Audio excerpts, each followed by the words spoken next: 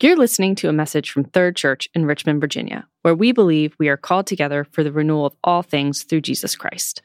To learn more about Third or how you can get involved with our community, please check out our website, thirdrva.org. That's THIRDRVA.org. Thanks for listening. Let's pray. Father, Son, and Spirit, we thank you that we are not in the dark, we are in the light. You have revealed yourself, your light to us in the person of Jesus, and all of Scripture bears witness to him.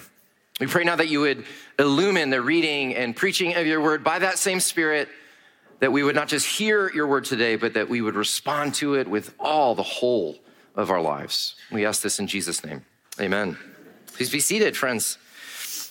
We are continuing in this study of one of the great wisdom books in the Old Testament, the Book of Ecclesiastes.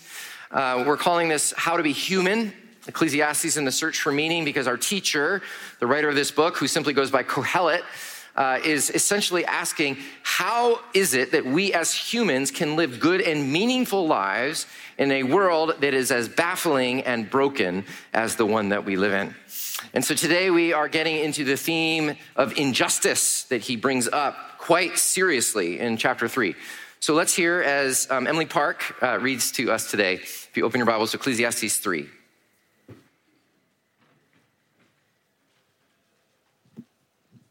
A reading from Ecclesiastes.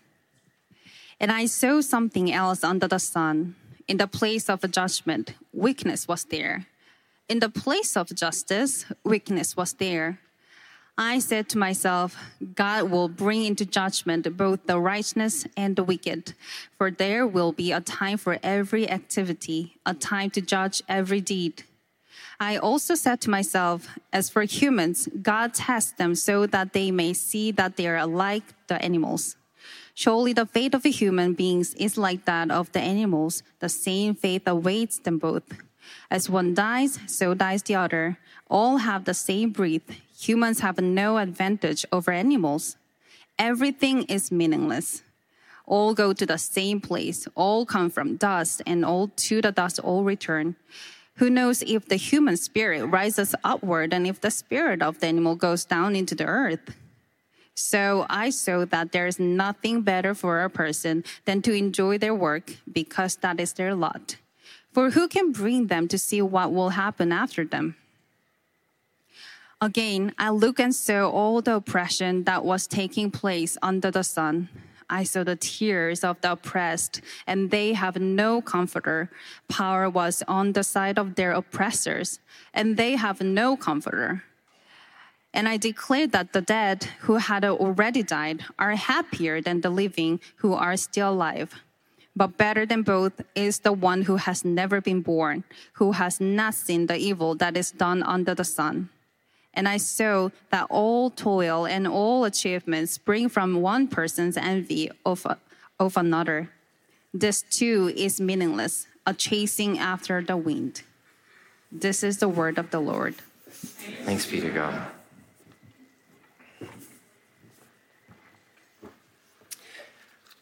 I want to tell you about a little girl named Kashi.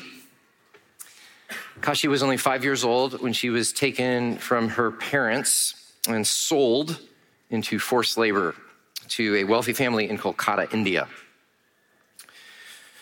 She was confused, she was alone, and she spent the next 10 years in a never-ending cycle of forced labor, laundry, house cleaning, longing for a childhood like any other girl her age. And instead, Kashi faced frequent verbal and physical, emotional abuse that left her feeling worthless and traumatized. When Kashi was 15, things got even worse. At that point, she was then sold a second time, this time into a brothel in the city.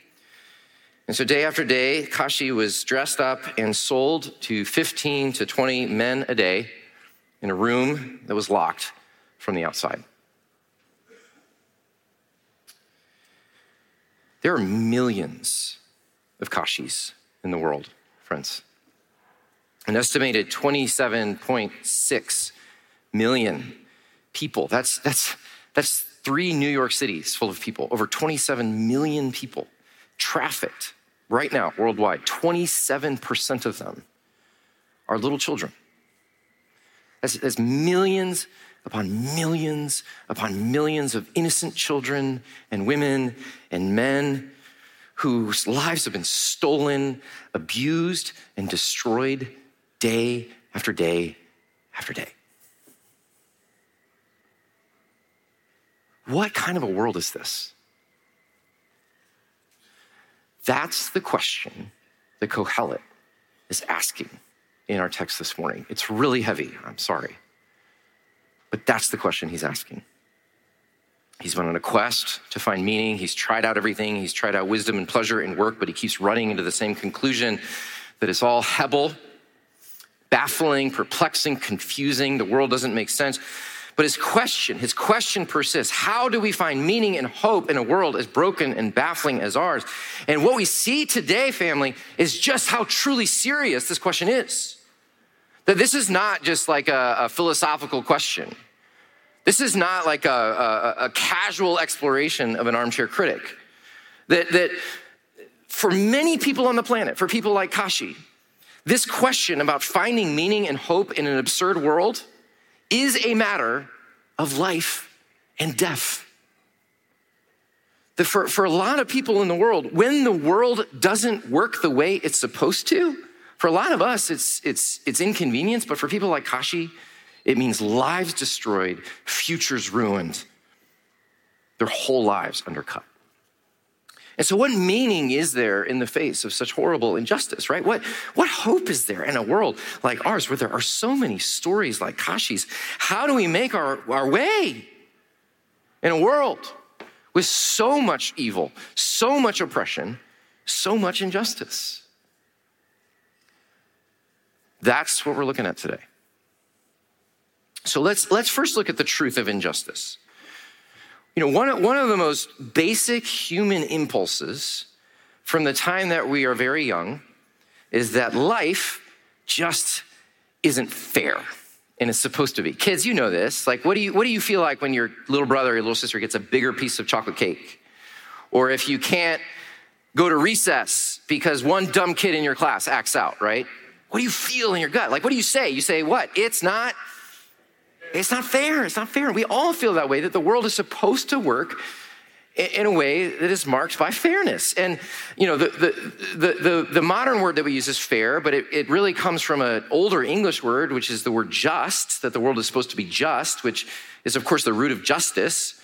That comes from the Latin justus, which means sort of like well-ordered or fair or upright. All human cultures, ancient, modern, Western, Eastern, all human cultures have this innate sense of what is fair and just, and it's kind of rooted in the universal human experience. In the Judeo-Christian tradition, justice is rooted in the belief that God created the world and made it good, and probably the most radical part of the Christian story is that God made human beings different from the animals by making them in his image. Sometimes we call that the imago Dei, that he made human beings to be like himself. And as such, human beings, as distinct from other creatures, carry an innate dignity. And that all human beings, regardless of who they are, should be treated with equality and dignity and given what they deserve as made in the image of God. Now, we take this for granted as sort of 21st century Americans, but to be clear, this is not always taken for granted in human history. In fact, Aristotle himself, if you ever read him, argues that there are only certain kinds of humans that have dignity and rights, and all human beings are not created equal. Some are better fit for servitude and for slavery, he argued. But the Judeo-Christian tradition introduced a radically new idea into the world that eventually became adopted by Western civilization, and that is that all people have the same rights and dignity before God, and that the world should operate in a way in which every person, no matter what, is afforded that dignity, okay? That's the way the world is supposed to work. Is that the way the world does work? No, of course not. I mean, you can't go through a day without seeing that while the world is supposed to be just, what we have instead is a world of injustice, where God's intentions, God's well-ordered intentions for a just world are constantly disregarded and flagrantly ignored by the wickedness and rebellion of human beings. And this is what Qohelet is so upset about. So look at our text. He says this first in verse 6 of chapter 3. And I saw something else under the sun. In the place of judgment, wickedness was there. In the place of justice, wickedness was there. And a few verses later, he says, again, I looked and saw all the oppression that was taking place under the sun. I saw the tears of the oppressed. They have no comforter.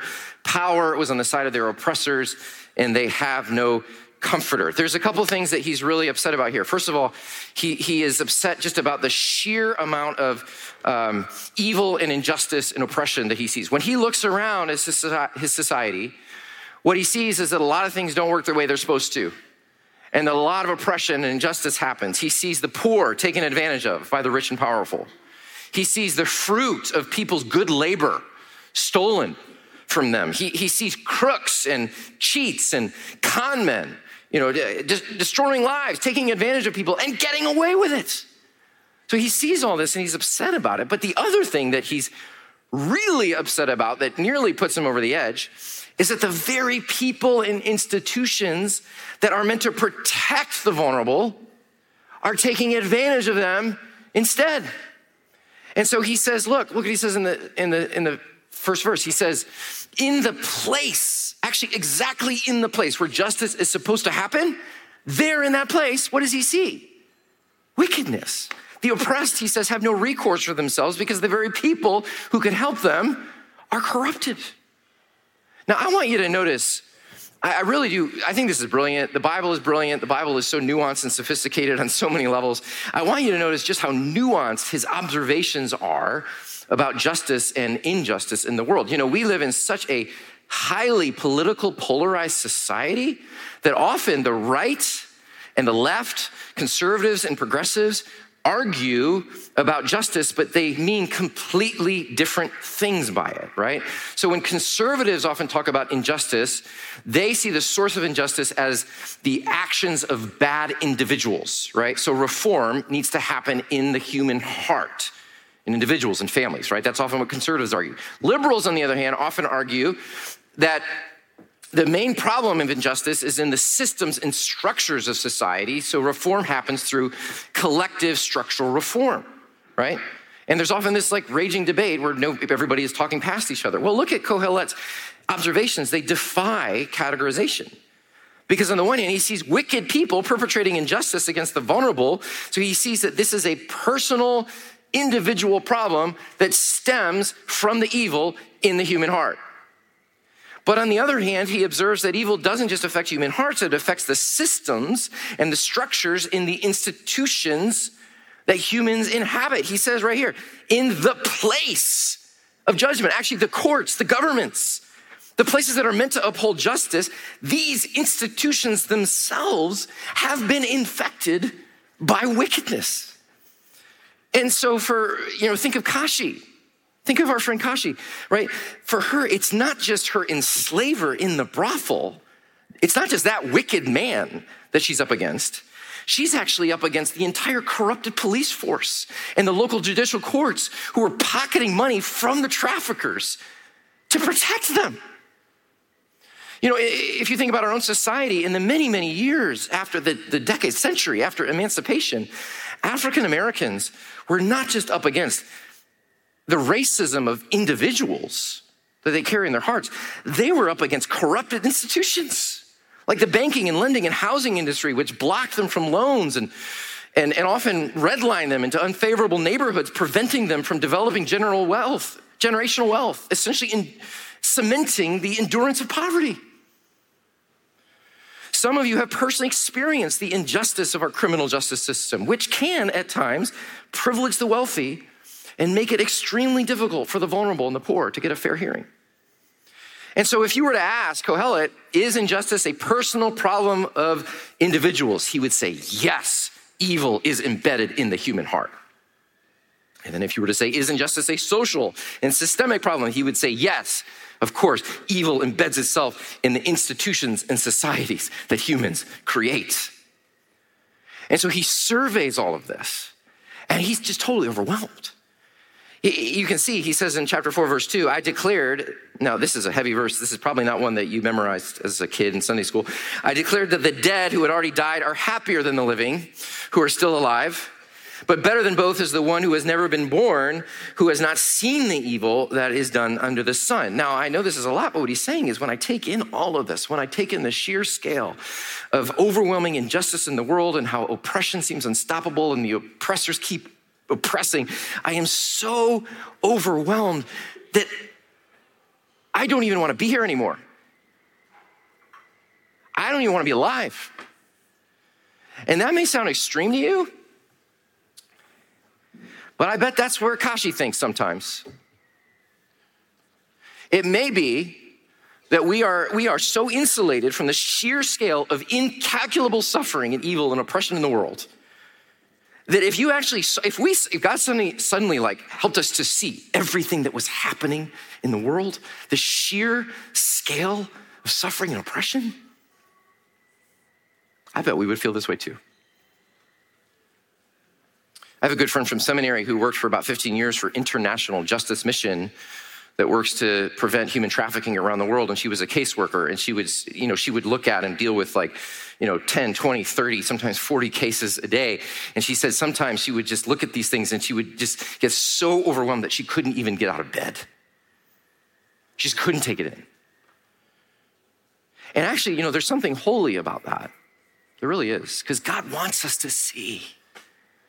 Over and over again, he says in Scripture, he wants us to see the vulnerable, the immigrant, the orphan, the widow, the poor, the oppressed. He wants us to see them, for us to be for them. And for us, it's so easy to turn a blind eye to this. We can arrange our lives in such a way that insulate us from the horror of it. We can curate our news feeds so that the only injustice we ever see is a quick headline or a hot take on social media.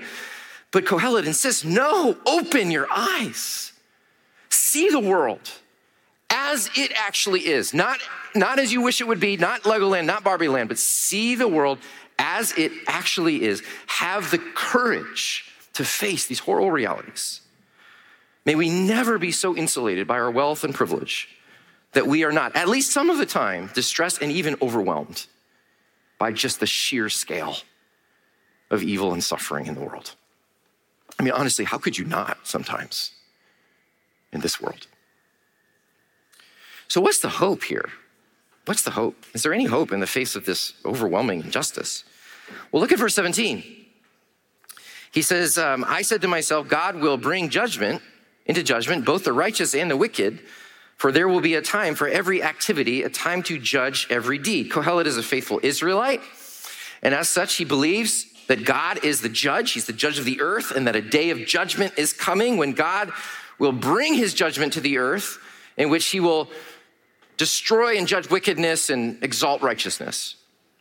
The Old Testament says so much about this. Again and again, we hear that while it seems like the cruelty and oppression and human sin goes unpunished, that a day is coming when God will hold every person to account, that he sees every act of wickedness, and that a day of reckoning is coming. And Christians actually believe this too. This is actually reaffirmed in the New Testament and in the Apostles' Creed that we're going to say this morning. We say this, we say, I believe that he shall come again to what? To judge both the living and the dead. Now, you might not like this idea. I mean, this idea, especially to modern listeners, this idea of a judging God or a day of judgment sounds maybe a little pre-modern or offensive, repugnant. It doesn't square with our idea of a God of love, a God of love and kindness. But just think about this. Imagine like a parent just standing there with his hands in his pocket, watching as over there his kid is bullied or beaten or abused by a stranger. Would you say that parent is a good parent, a loving parent? Of course not. You would say that's a wicked parent. Because the parent should be moving out in anger to protect the child against the abuser. And so God's anger is driven by his love, right? His great love for the human race, his great hatred of what abuses and harms. God promises to one day bring judgment because he cares so deeply about us and about our world. Miroslav Volf was a Croatian pastor and theologian who lived through the Balkan War and the genocide in the 80s and 90s when he saw literally like neighbor murdering neighbor. And he once wrote this in his amazing book, Exclusion and Embrace. He writes, in a scorched land, soaked in the blood of the innocent, the idea of a God who refuses to judge will invariably die, like other pleasant captivities of the liberal mind. If God were not angry at injustice and did not make a final end to violence, that God would not be worthy of our worship. So if you don't believe in a God who will one day judge, you believe in a small God, an apathetic God, an unloving God, a God who doesn't move in angry love to protect those that he loves. God is a God of judgment because God is a God of love. So that's what Qohelet believes, at least in his head. But while he believes this, what he continues to see out in the world is terrible injustice that God seems to do nothing about. And so right in the same breath, right after he affirms his belief in a God of justice, he says this, surely the fate of human beings is like that of the animals. The same fate awaits them both. As one dies, so dies the other. All have the same fate, all have the same breath. Humans have no advantage over animals. Everything is meaningless. All go to the same place. All come from the dust, and to dust all return. Who knows if the human spirit rises upward and if the spirit of the animal goes down into the earth? This is one of those verses you should not build a theology on. This is not about your pets and where they are now. This is actually just a man expressing his despairing emotion. That's really what this is. Because here's where he is, right? He believes in his head that God is a good God who is in control and one day will make things right. But then he fears in his heart that maybe it's all a lie, because he sees so much horrible things in the world. And he really he's like, I believe in a God of justice, but what he sees is a world of chaos in which wicked people are getting away with evil and innocent people are getting oppressed. And he's starting to think maybe it doesn't matter, because in the end we all die like animals. Who knows if there's anything beyond death? Maybe what I believe is actually isn't true. This is where he is. He's caught. He's trapped between his convictions about his belief in a God of justice and then his experience of what he actually encounters and all the horrors in the world. Can you relate to that at all? Goodness, I can. I mean, y'all, I just want you to know, I believe deeply with all of my heart in a triune God of love who's made himself known to us in Jesus, who has lived and died and risen for us and is coming again to make things new. I believe that so much, I would die for that. That's how deeply I believe it. And yet, as a pastor, I see so many hellish things, so many things that just cut people to the core, so many things that rattle. And I hear about these things in the world where people are living in these hellish circumstances that sometimes I just wonder, is this really true? Is this good news that we proclaim really true? Can God really be good and really loving in a world like this? And you know what? It's okay. And the Book of Ecclesiastes is beautiful because it gives you permission to be sometimes in a place of struggle like that. But we don't end there. We never end there as believers in Jesus, because we have something that Qohelet didn't have. What do we have? We have Jesus. We have the person of Jesus. We have the good news. And so let me just end by speaking about that good news and the great truths about justice that you are invited to rest in today because of Jesus. The first is that justice has been carried out in the person of Jesus Christ. You know, the scariest thing about Judgment Day is that God is coming not just against the wicked, but against you. God comes to judge the earth. Solzhenitsyn, the great Russian novelist, says that the line of good and evil does not cut between nation states. It cuts right down your heart. And if you know yourself well, do you know yourself? Do you know what's in your own heart? If you know yourself well, you'll know that the seeds of murder and hate and anger and oppression and terror and injustice, all those seeds, they're right there in your heart. And given the right nourishment, any single one of us in this room could do horrible things. That's why it's scary in Romans 2 when it says God will judge the secrets of every person's heart. And I got a lot of secrets in here that I don't want you to know, but that God sees. In his eyes, there's very little that separates us from the worst offenders. God sees all of it and no one can escape judgment. That's scary, but here's the shocking good news of the gospel. Almost every religion has a concept of the judgment day, but Christianity is the only one in which the judge himself faces judgment. Yes, God comes to judge the earth, but how does he come? In the person of Jesus, who himself lives as a poor, oppressed man, who himself is tried as an innocent person in a kangaroo court, who himself is nailed to a cross in an unjust act of execution. God comes to us in Jesus, entering into the Hebel with us as the one. He willingly becomes a victim of injustice and oppression. And on the cross, Jesus Christ willingly receives within himself the whole ocean of God's wrath against humanity, the wrath that every single one of us deserve. Jesus, the judge, does not stay up on the bench. He crawls down into the dock where the prisoner is supposed to be, and he takes the cuffs, and he takes the verdict, and he takes the punishment. And that's why he can say, John 3, whoever believes in me is not condemned. Romans 8, there is no condemnation for those who are in Christ Jesus. In Christ Jesus, quite literally, your judgment day has already happened on the cross of Jesus Christ.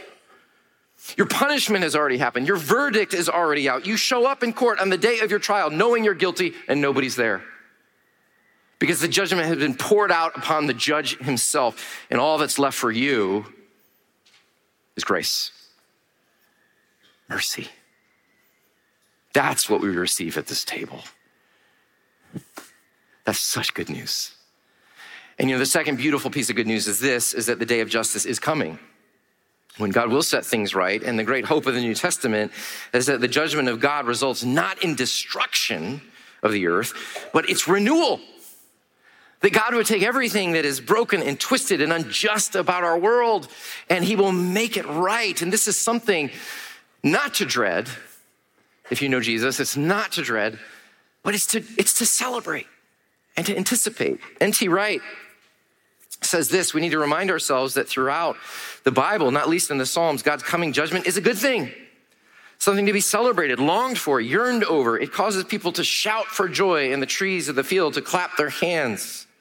And a world of systematic injustice, bullying, violence, arrogance, oppression, the thought that there might come a day when the wicked are firmly put in their place and the poor and the weak are given their due is the best news there can be. Faced with a world in rebellion, a world full of exploitation and wickedness, a good God must be a God of judgment, and that good God is coming. A day is coming when God will redeem creation. He will wipe away tears. He will right wrongs. He will mend broken lives. He will destroy death. And sometimes I wonder, do you wonder if this is really true? But what we have in Jesus is something Qohelet didn't have. We have Jesus. We have the resurrection. We have the first sprig of spring. We have the first sign of hope. We have the first appetizer of the great feast that comes. The promise of the final day when the light of the resurrection will spread across all of creation and dawn will forever be fixed for all of us. In the meantime, God has told us what he desires for us: to do justice, to love mercy, and to walk humbly with him. We don't just sit around and twiddle our thumbs and wait for Jesus to return. We go about being the people of God, being the just people of God in our city, in our world. We take action against injustice. We advocate for the vulnerable, not because we believe we can solve it, but because we know that God is at work. Life isn't meaningless, and that God invites us to join with him in his great mission to liberate and redeem. Kashi, her story didn't end in a brothel. A group of people committed to the way of Jesus, IJM, International Justice Mission, with the help of local officials and police, raided the brothel where Kashi and many other women were held captive, setting her and all the other women free. Kashi testified on behalf of herself against her captors in the court of law, and she has now become a teacher. And she said in an interview I read of her, "I want one thing, that what I have gone through to never happen to any other child ever again." See, she has become a mighty advocate for justice because this is such good news that despite the Hebel in the world, God works, God moves, God liberates, God sets free, God renews. Let us rejoice today in a God of justice. The judge who was not only judged in our place, but now who calls us to partner with him in hastening the day when all will be made right forever. Come, Lord Jesus. Come. Maranatha. Let's pray.